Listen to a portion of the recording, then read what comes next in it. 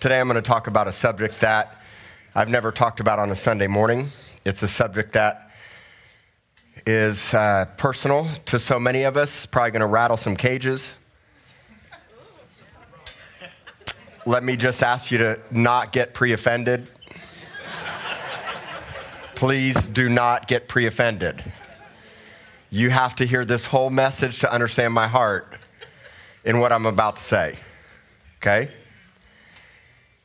For some people, this topic is going to be a major, and for some, it's going to be a minor.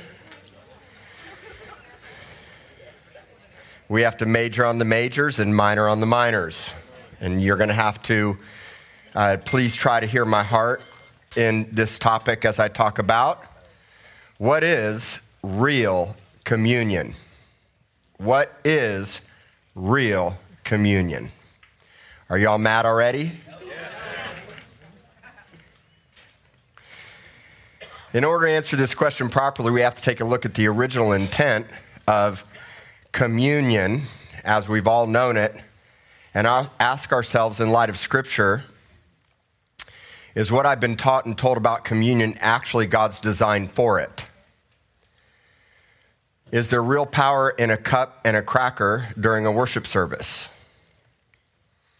Or is it simply communion meditation that has greater significance for me personally instead of us corporately?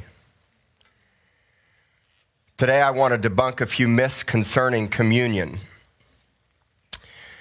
not completely removing the tradition handed down by the early church, but rather making sure we follow what the Father and Jesus originally intended for us as a body when it comes to true communion. For example, you have a lot of different ideologies and theologies and philosophies concerning communion. We have what we know as transubstantiation, basically believing that the cup and the cracker or the bread actually become the body and the blood of Jesus, the Eucharist. We have consubstantiation, which was brought on by the early Lutheran Church, which believes that there's a mixture, it's both in the same. It's basically still the cracker and the juice or the wine or the bread, but it actually is also the blood and the body of Christ. Then you have people that believe it's simply symbolic. It's a symbolic act. As often as you do this in remembrance. It's a reminder. It sets up a memorial. It keeps us in constant remembrance of what Jesus did for us. It's more symbolic, whereas for some people, it's actually the body and the blood of Christ. For some people, it has way more meaning and significance for some than it does for others, right? For some people, it's a real supernatural spiritual experience. And for others, it's just a commonplace thing that you do as an act of worship and service. I don't actually believe it's any of those things. And I'm going to tell you why today. All right? So I'm asking you to listen because I've been asked a lot about why don't we do communion more, and I understand that, some people struggle with that, and I'm not anti-cup and cracker. I'm just anti-cup and cracker with the wrong heart. I'm anti-doing it with the wrong motives and intentions. So I'm going to define why I believe what I believe from the Scriptures for you today. First of all, let's define communion. The actual word communion in the Webster's Dictionary means the sharing or exchanging of intimate thoughts and feelings, especially when the exchange is on a mental or spiritual level. It's the sharing of consecrated bread and wine in Christian worship and service. So it's us coming together and sharing our heart, our life, our mindsets, things that we believe, our struggles, our challenges, our feelings. In the Bible, you only see communion a few times, the word communion. You specifically see it in 1 Corinthians chapter 10, verse 16 and 17. And the word communion is the same word for fellowship, and it's the word koinonia in the Greek. This word means a fellowship, an association, a joint participation in a community. It's a place of contribution, collection, and distribution. Partnerships that benefit one another and the greater community at large.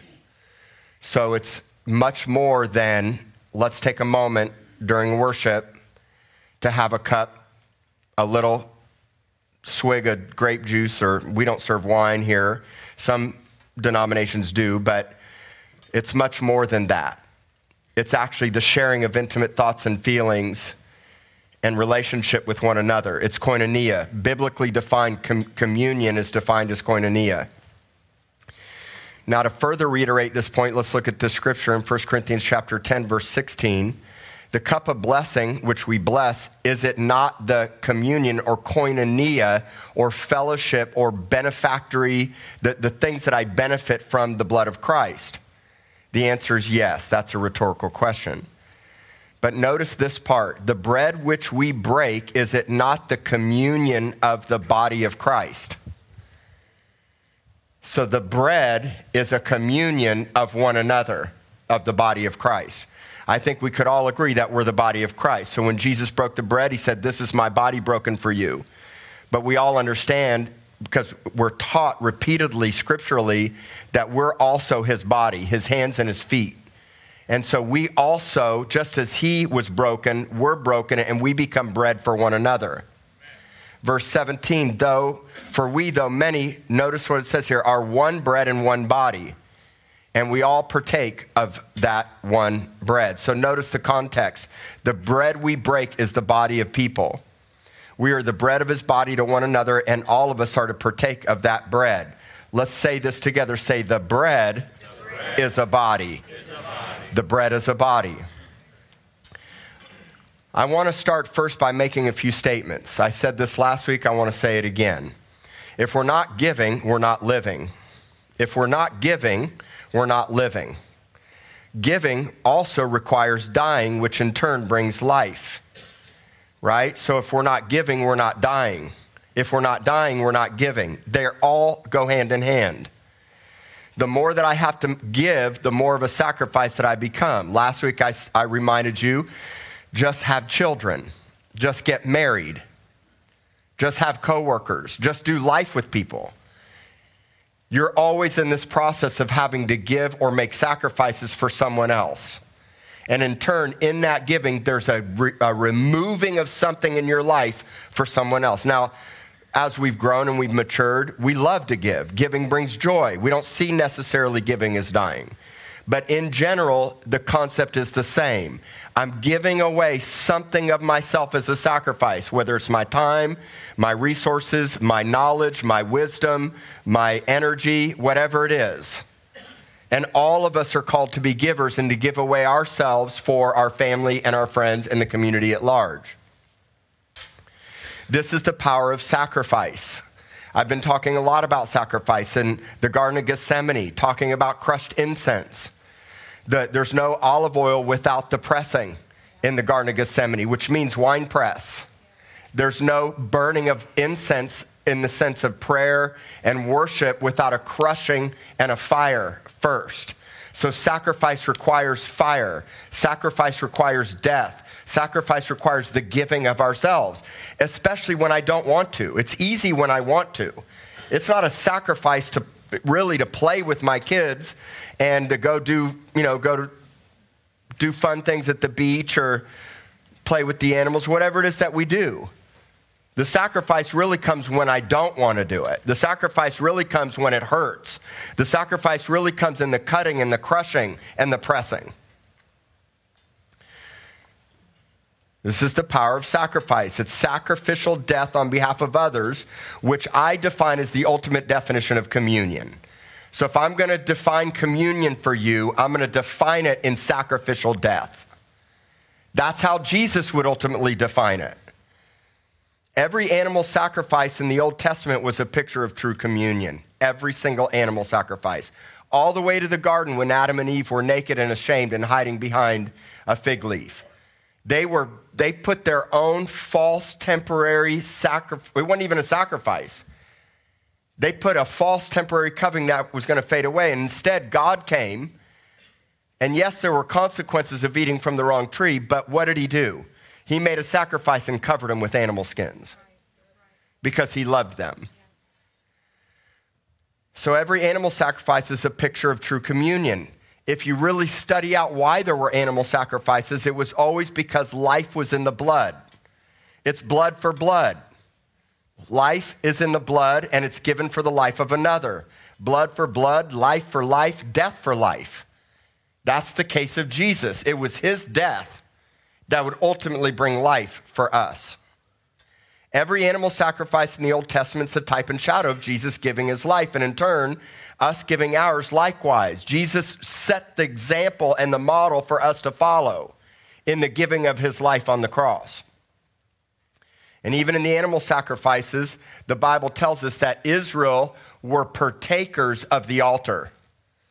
Now, many people don't understand that, but if you look at sacrifice, God always actually had a portion and a component that was for the people. Whatever wasn't consumed by fire, which was to the Lord, the priests and the people would eat. And so there was always an intimate sharing, a sacrificial sharing of a communion, even in the Old Testament sacrifices. I call it shared sacrifices. And we have to have shared sacrifices here together. So many of you have been with me for 10, 15 years. Histories of prophetic words and weeping at the altar and overcoming hardships and moral failures and difficulties and struggles and trials and lost jobs. I can look across this congregation now and see hundreds of people where we've wept and we've cried, and I've watched you manifest and shake or get delivered or set free or prophecy. Shared sacrifices where I've watched the consuming fire of God consume you while I get to partake of the benefit of it. Do you see how that works today? We're not actually sacrificing real animals. We're just sacrificing animal natures. So when people come in here, we get to celebrate when people get saved and born again, and you let go of the past and the drugs and the addiction and the dysfunction and the broken strings of marriages and relationships and secret sins and hidden failures, and we love you just the same. We all share in the sacrifice, but there must be shared sacrifices. It's why we have to be present. It's why we need altar calls. It's why we need conferences and prophetic ministries and supernormal natural nights. That's why on Wednesday night, it's so powerful, because when you watch other people get transformed, you're celebrating watching new believers or first-timers or people that are desperate and broken get prophetic words from heaven and their lives rock, because it actually benefits you. God consumes them with his fire, and you get the benefit of a changed life. Does everybody understand what I'm saying? This is true communion. This is true communion. God has always been into making sacrifices and sharing meals with his people. There was only one person called to become a living sacrifice. There was only one human sacrifice by design from God. His name's Jesus. And that sacrifice would set up a proper example for all of us to now become living sacrifices to one another. So true communion, eating, drinking, and breaking bread is really the breaking of ourselves, Jesus breaking his life and giving himself. What did he say? Unless you eat of my flesh and drink of my blood, you have no part of me. Hundreds of disciples walked away because they didn't understand. What's he talking about? This is like, in their mind, it almost sounded occultish, like satanic ritual. Drink blood? Eat flesh? But Jesus was talking about literally communing with what he was giving away in himself. So eating and drinking from a biblical standpoint has been instituted all the way in the beginning. God's been doing communion since the garden. In Exodus 24:11, God took the 70 elders up the mountain. He told Moses, take the 70 elders up the mountain. I want to show you this last part. They saw God and they ate and drank together. Or another way that you could say it is they ate and drank and saw God. It wasn't just Moses it wasn't just Moses and Aaron that went up or not Aaron, but,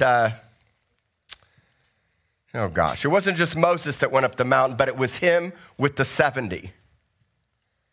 And they would sit and they would eat and they would drink in the presence of God on the mountain.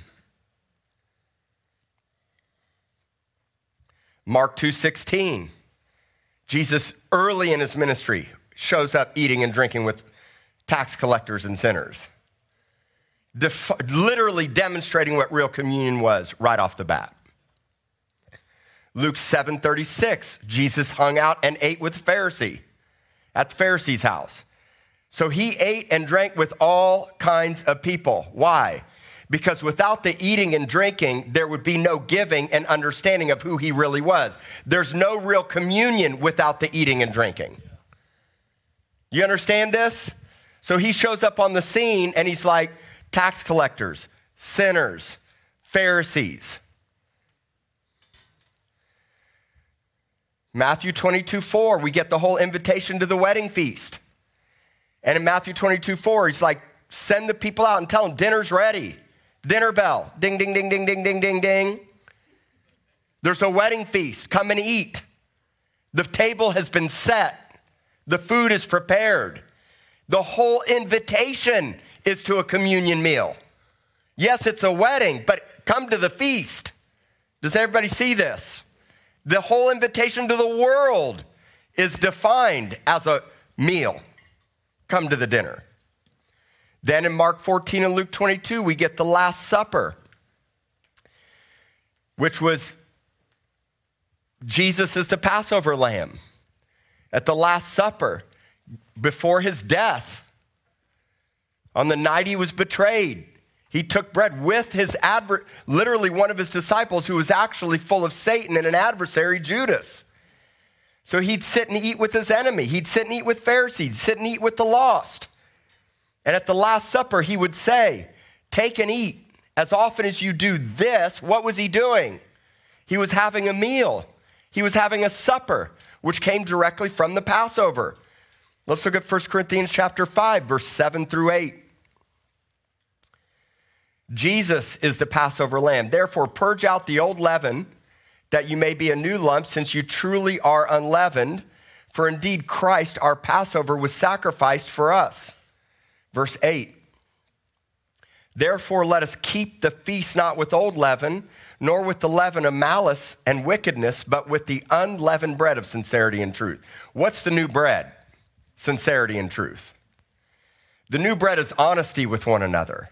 This is my issue. I'm going to say it just like I'm thinking it, and I love you. I'm sorry I sound so intense. I sound intense to myself. But listen to me. I'm passionate about this topic. People want to come in here and down the juice and eat the bread and go treat their wife like crap. You want to come and have a moment of an encounter in the presence of God that makes you feel good while people are sick and dying and you're treating one another like garbage. No sincerity and no truth.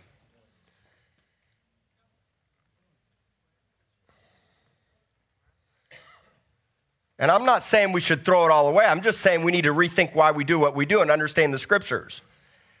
This is why people are sick among you. They're not sick because they didn't confess all their sins. They're sick because they were treated as less than and despised and disregarded. And we can't do this as a church anymore. If you want to have nice personal encounters in communion, do it privately. If you're going to come in here and we're going to set up the table, then we should really lay hands on one another and pray for the sick and say, how are you? What we really need is coming to the table and breaking bread. What we really need is people opening their homes and sharing their lives and literally giving themselves as flesh for one another to eat. And that's the hard part. We're busy, we have kids, we got jobs, and people aren't making the sacrifices because we're saying it's just like when they were invited to the feast. It's like, go out to the highways and byways and tell them, come to the dinner, wedding bells, wedding feast. And they're like, but hang on a second, I got to go first put my animals away, which I live in that reality. But I got to go first feed the chickens. I live in that reality too. But wait, I got to put the kids to bed by 8:30. I live in that reality. I get it. This is the tension. The tension is the sacrifice in the midst of busy lives. The tension is making the sacrifice when it hurts and it's not comfortable. The tension's opening our homes because who knows what crazy person's going to come over tonight. Put all your jewels away, honey.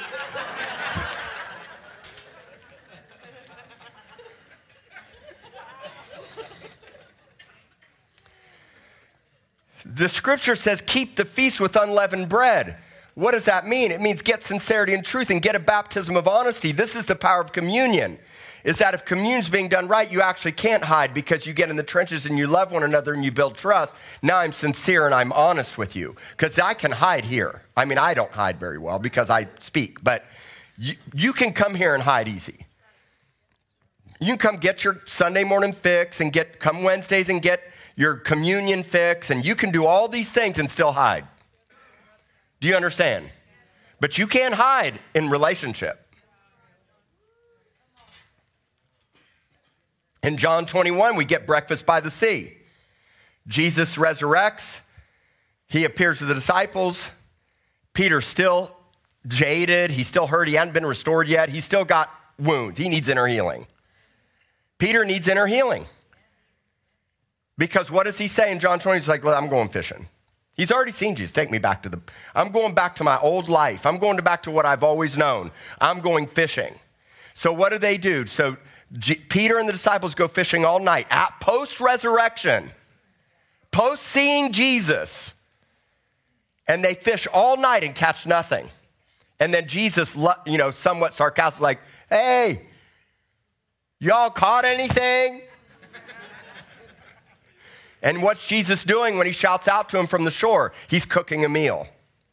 It's called Breakfast by the Sea. One of my favorite passages in the whole Bible, Breakfast by the Sea. Morning fish and bread. Doesn't it just sound so good? And see, Jesus already had fish on the grill while they were fishing. Did you know that? And so he's like, cast your net to the other side. And they didn't realize it was Jesus. And so they cast their net to the other side. Their nets bust at the seams. They drag the fish to the shore. And then Jesus says, bring some of those fish that you just caught. And I'm going to throw it on with the fish I've already got. And let's have breakfast. Communion. This is the pattern of real communion. Now, I'm not out to just throw away all your nice experiences that make you feel good of your cracker and your cup. Maybe I am. I just want you to rethink it. Because we're going to receive communion together as a family, just to prove my point on Wednesday night. But we're going to do it different. We're going to face each other. We're going to lay hands on each other. We're going to pray for the sick. We're going to discern the body. We're not going to make this about us. How about the road to Emmaus? The two disciples are discouraged, downcast. Jesus shows up. I love this story. He's like, what's happening, bro? And the guys are like, don't you know, bro? There's like, don't you know? Have you been living under a rock? This is the two disciples on the road. Who are you? Do you not know what just happened? And Jesus literally walks and talks with them, expounding on the scriptures. Their eyes aren't open. They still don't know it's him. But while he's talking to them, their hearts are burning on fire. And look at in Luke 24, verse 30. Let's pull that up. Now it came to pass as he sat at the table with them that he took bread, blessed it and broke it and gave it to them. And look at the next verse, verse 31. Then their eyes were opened and they knew him. So their eyes weren't opened until what? The bread was broken. Just to prove the point, he's already died on the cross and resurrected. This is the power of breaking bread at the table. This is the example that Jesus set of what real communion really looks like. Are you guys getting fired up at all right now? If you're mad, just forgive me. This is my core issue. We want one-on-one, but we don't want to make the sacrifice with one another. Let's take a closer look at the history of communion and what I actually believe the Father's original intent was. The greatest picture of communion as we know it comes from the Lord's Supper or the Last Supper during Passover just for the crucifixion. We all know this, right? We should all know this. That the picture that we see of communion ultimately was Jesus' demonstration at the Last Supper, which, by the way, was a supper. And I get it. You may read that all there was bread and wine. I don't believe that. I believe there was a spread. I believe it was a meal. And I believe it was the Passover meal. And Jesus is the Passover lamb. I mean, just look at Passover. We'll talk maybe more about it when we get closer to Passover. The whole picture of Passover was communion. It was the whole picture of the lamb, the blood of the lamb on the doorposts of your heart, so that the spirit of death, and I'm not just talking about physical death, I'm talking about spiritual, eternal life, is now in the blood of our hearts. So post-resurrection and Pentecost, here's what we find. I'm going to show you the scriptures as I have pulled them out. Acts 2:42, this is right after Pentecost. They continued, this is the disciples and the apostles. They continued steadfastly in the apostles' doctrine and fellowship and in the breaking of bread and in prayers. So post-Pentecost, post-resurrection, they continued steadfastly in the apostles' doctrine. Now, doctrine is so important in communion. It's so important. And I'm going to say to you, I have a unique doctrinal belief system that I have studied for 30 years with massive study and accountability with even elders and leaders and board of directors in this church that I believe. But I can tell you right now, the 7 churches in a mile from this church don't believe it all the same. 35,000 denominations, all different types of doctrine. Find your speed, find your language, find the truth that you love and believe. And if this is it, stick with it. I believe women can be in ministry. I believe that there's 5-fold offices today. I believe the power of God can be manifested through every one of us. I believe in seers and prophets. I believe in that there are apostles today. That's how I read it, genuinely what I believe. We want pastors and evangelists and teachers, but not prophets and apostles. And I don't think one's greater than the other. I think they're all equal. How's that? Amen. Thank you. Look, the beauty of the diversity of the kingdom is everybody has a unique language and mindset, and the body's different. That's the beauty of it. Let's not be divided over it. It's not heresy. You may not agree with me, but that doesn't mean it's heresy. So we need to, that's the power of real communion, is now we can have authentic conversations instead of Facebook conversations.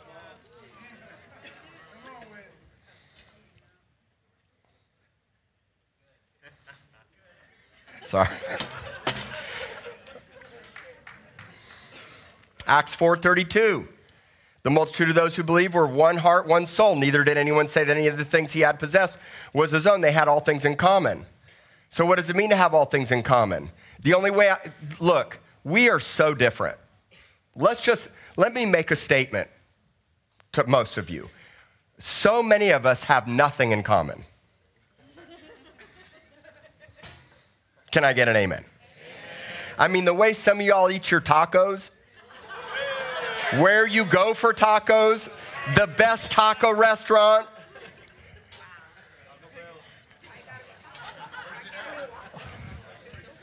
I'm not giving away my secret.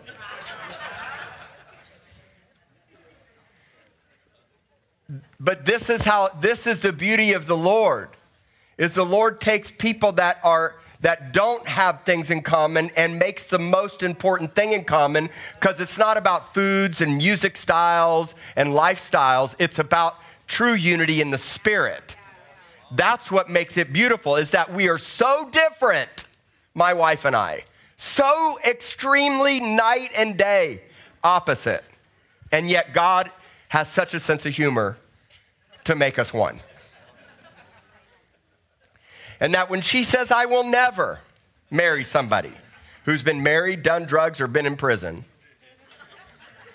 or that's a pastor, look what God did.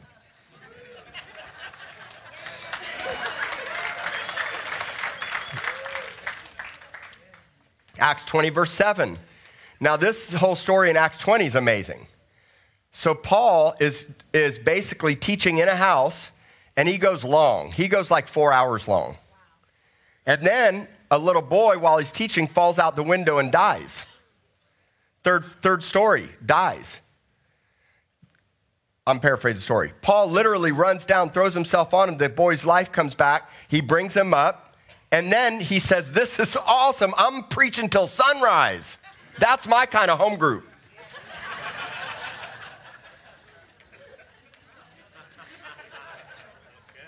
Acts 20, verse 7, on the first day of the week when the disciples came together, to do what? What? So they came together to break bread. And Paul starts preaching till midnight. The boy falls out of the window, dies. Acts verse 20, verse 11, he raises the guy up. Now, when he had come up, what did he do? He broke bread and ate. Nothing was stopping him from breaking bread and eating together. And talked a long while, even till daybreak. Until roughly 250 AD, we get what was called love feasts or agape feasts, a communal meal shared among Christians, often in public with a purpose. The love feast seeks to strengthen the bonds in the spirit of harmony, goodwill, and congeniality, as well as to forgive past disputes and instead love one another. That's straight from Wikipedia. Look it up. Look it up. Agape feast, love feast. It wasn't until the late part of the first century and the second century that you had traditional communion as we know it. The original design was what I just showed you. And what transpired from everything I just read was what was called love feasts or agape feasts. It's funny, I asked my wife, you know what a love feast is? She goes, man, it just sounds like a big sexual party to me. She didn't know what it was. Most people don't know what it is. The hippie movement, that's right, love feast.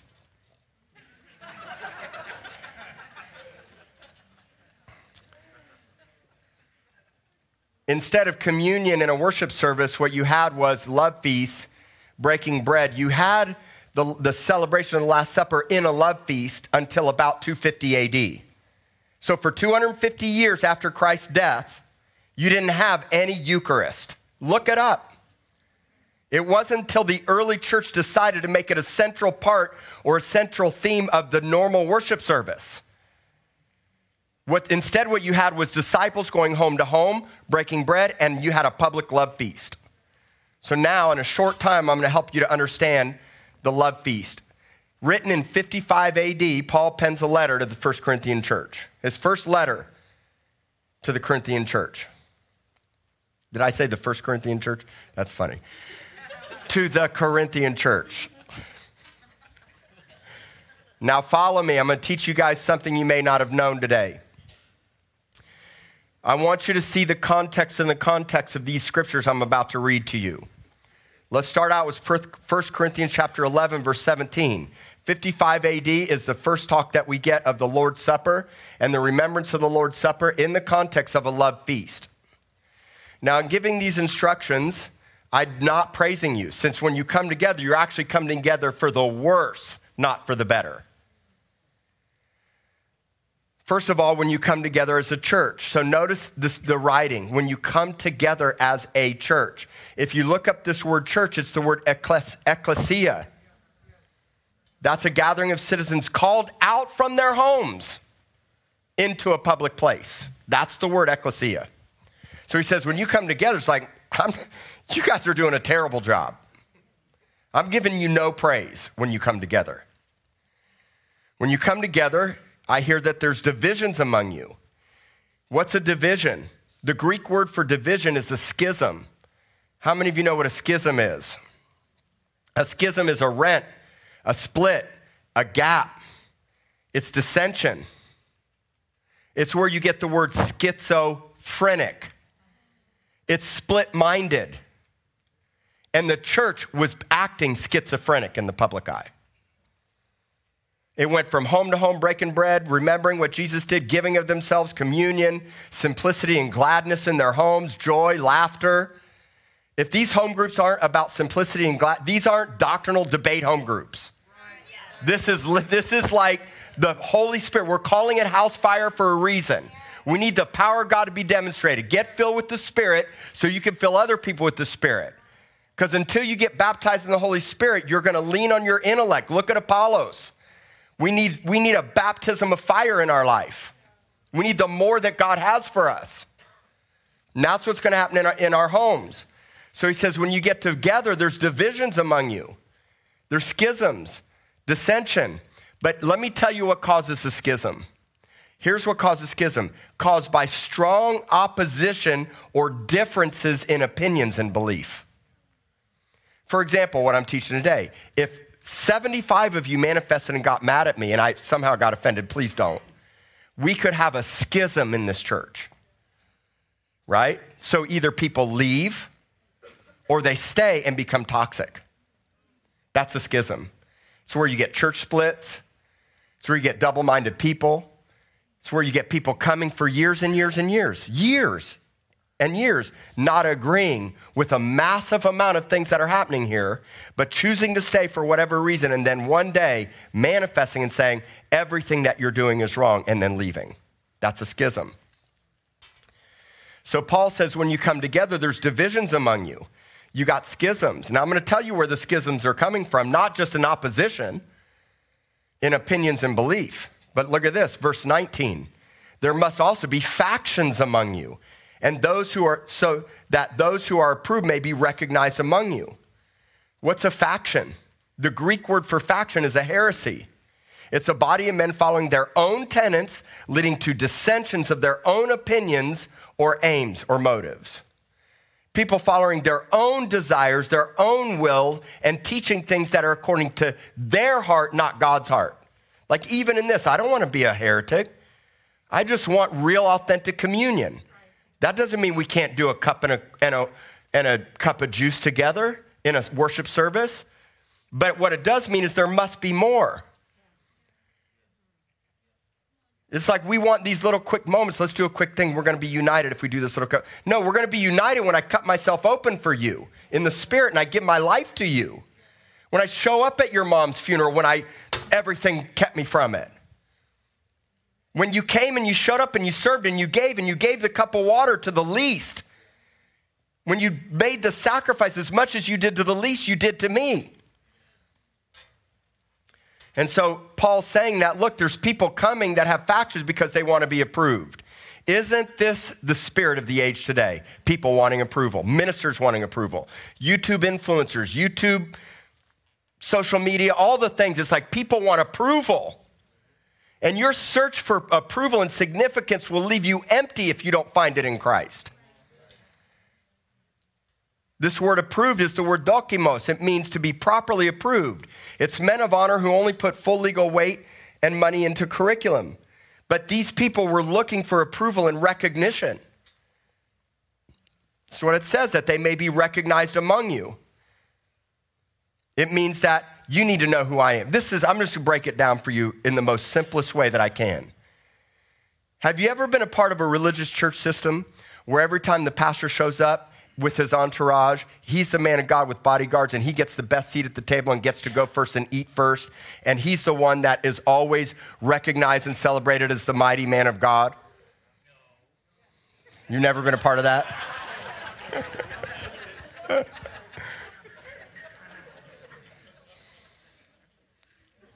Well, I have. And I don't want to be treated like that. Now, if I have 3 screaming little kids and I'm about to speak, move out of the way. I'm moving to the front of the line. But it's not about the fact that I need to be recognized. I don't need bodyguards. I just need to love really well and be of the people, and let me just love you well. Don't put me on a pedestal. Keep your eyes on Christ. I'll point you in the right direction. All right? Thank you. But this is the situation. You had a public demonstration where the men of God were showing up. The church is divided. There's factions and schisms, and there's heresies and oppositions. And here comes the leaders that say, give me the best table, the best food, and I'm going to eat first because I need to be reckoned. Do you know who I am? I mean, you need to know who I am. Move out the way. I'm the man of God. There's gag in my mouth. Verse 20.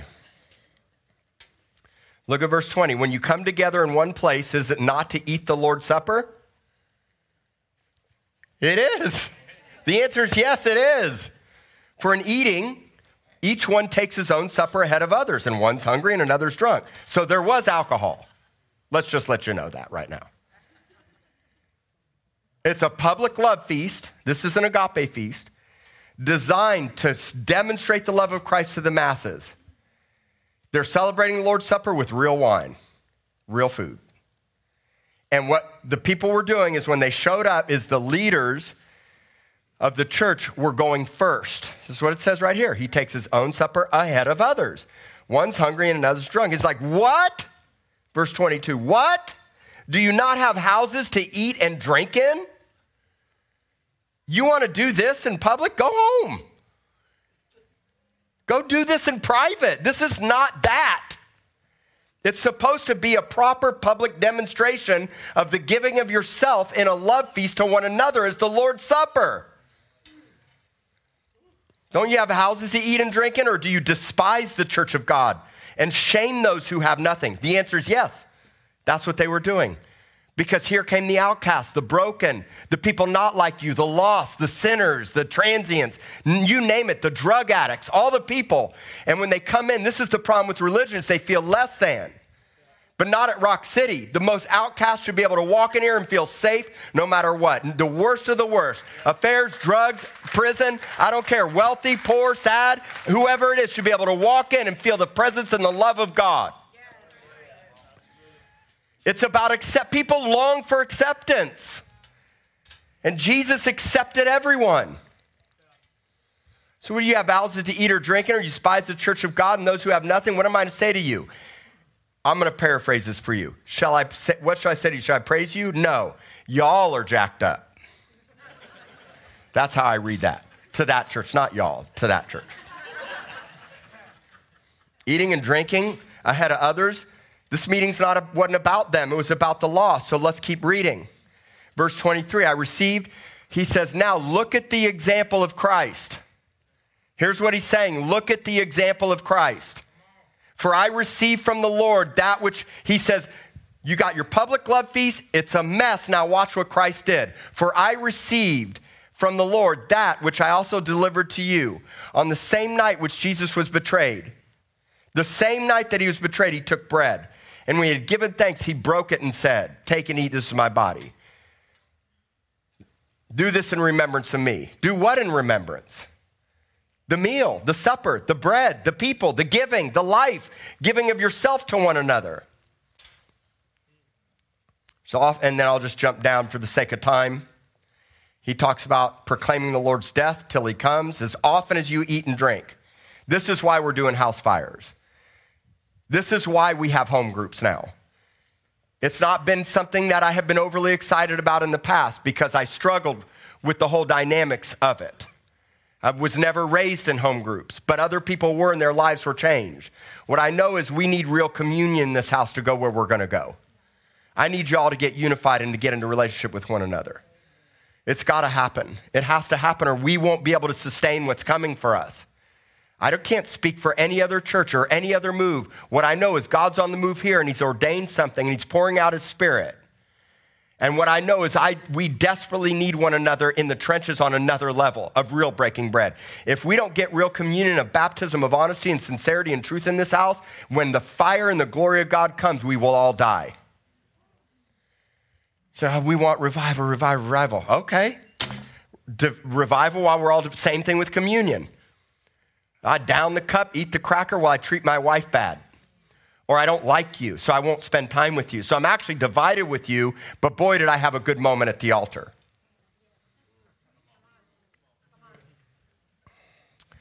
Now watch this, verse 27. Whoever eats this bread, look at the context. Whoever eats this bread or drinks this cup of the Lord in an unworthy manner will be guilty of the body and the blood of the Lord. What does it mean to eat in an unworthy manner? That's the question that you should be asking yourself. What does it mean to eat in an unworthy manner and to be guilty of the body and the blood of the Lord? What does that mean? The context is you want recognition, you're eating first, you're getting drunk, you want to be recognized, you're the man of God, and other people are being left out and being left sick. Look at verse 28. Let a man examine himself, so let him eat and drink of this. So examine yourself.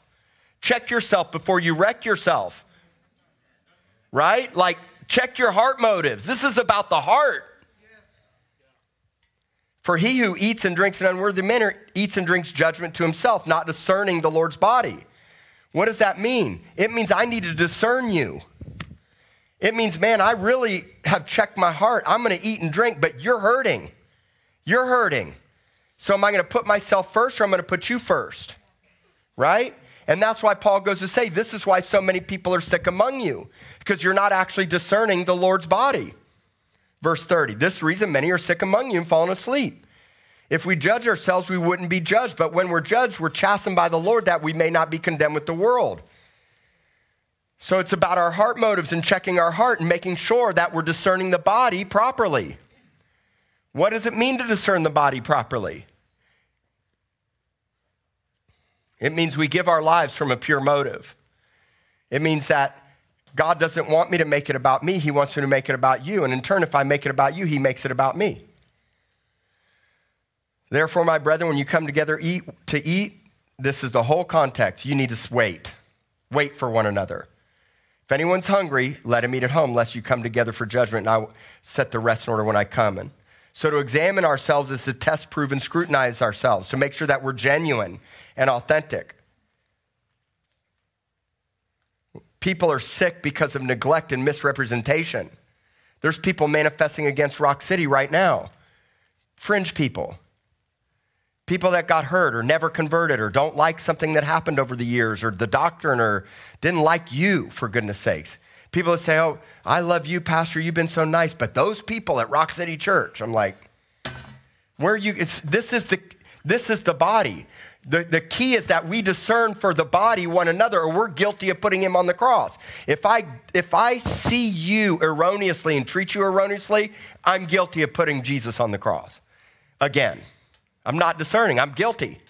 Yeah, I was guilty once, but I don't want to keep being guilty. I want to love you properly, don't you? The answer to everything is wait for one another. True communion is waiting for one another. It's giving preference to one another. It's killing pride and arrogance. It's killing the desire for recognition and approval from others. It's killing selfish ambition and learning to walk in perfect love. It's allowing ourselves to become a living sacrifice. And for another time, I'll talk with you about people that attended love feasts that were counterfeits. Because people are going to show up at home groups that are counterfeit. People are going to show up here that are counterfeit. Jesus told us to beware of wolves in sheep's clothing. Paul told the church at Ephesus, beware, because within your church, people are going to rise up as wolves to devour the sheep. That's why this culture must get unified. We got to get rid of the cracks in this culture. We can't let weird false prophets show up and go to people's houses and laying hands and actually teaching doctrines of demons. We can't let ourselves get divided over minors. We can't let weird things happen that pull people away. But the only way to do it is to not chase rabbits, but to love people and build a culture that's unified. And that's what true communion does, is it unifies us, and it's going to take a sacrifice. Another time we'll talk about spots in the love feast that Jude talked about. But for today, I actually wrote down a few questions I want you to think about. Dave, come up here, please. What do we do with traditional communion? We're going to keep doing it. But we're going to change our heart attitudes, right? You understand? I don't want to just throw it out. I just am saying, like, there's more. How do we ensure, this is a question I wrote down, how do we ensure true communion as Christ demonstrated and intended takes place? Well, the onus is on me. The onus is on me to keep showing up and giving of my life. The onus is on you. Like, how can you ensure our house fires home groups demonstrates true communion as intended? That when we show up, we come with simplicity and gladness and love. Bring a dish, bake a meal, break some bread, bless it, pray, and laugh, joy. Talk about some, because you're going to talk about the messages that I preach on Sunday just as conversation starters. What did you think about what Pastor David said or that guest speaker said? How did that impact your life? What do you need? Let's pray. How can we help you? And then I wrote down, do you feel alone without someone giving themselves to you in true communion? This is the thing I hear a lot about this church, is that I feel alone, I don't feel connected, and I don't know how to fix it. I hope that the presence of God and encounters would bring unity, but there's also needs more, and it can't just be services on a Wednesday and a Sunday. And you know what I know is if I need a spiritual father, I become one to someone else. If I need somebody to invest in my life, then I become that versus somebody else. If I sit around in a pity party and wait for somebody to give it to me, it doesn't come. But when I make the sacrifice and give it to somebody else, it comes.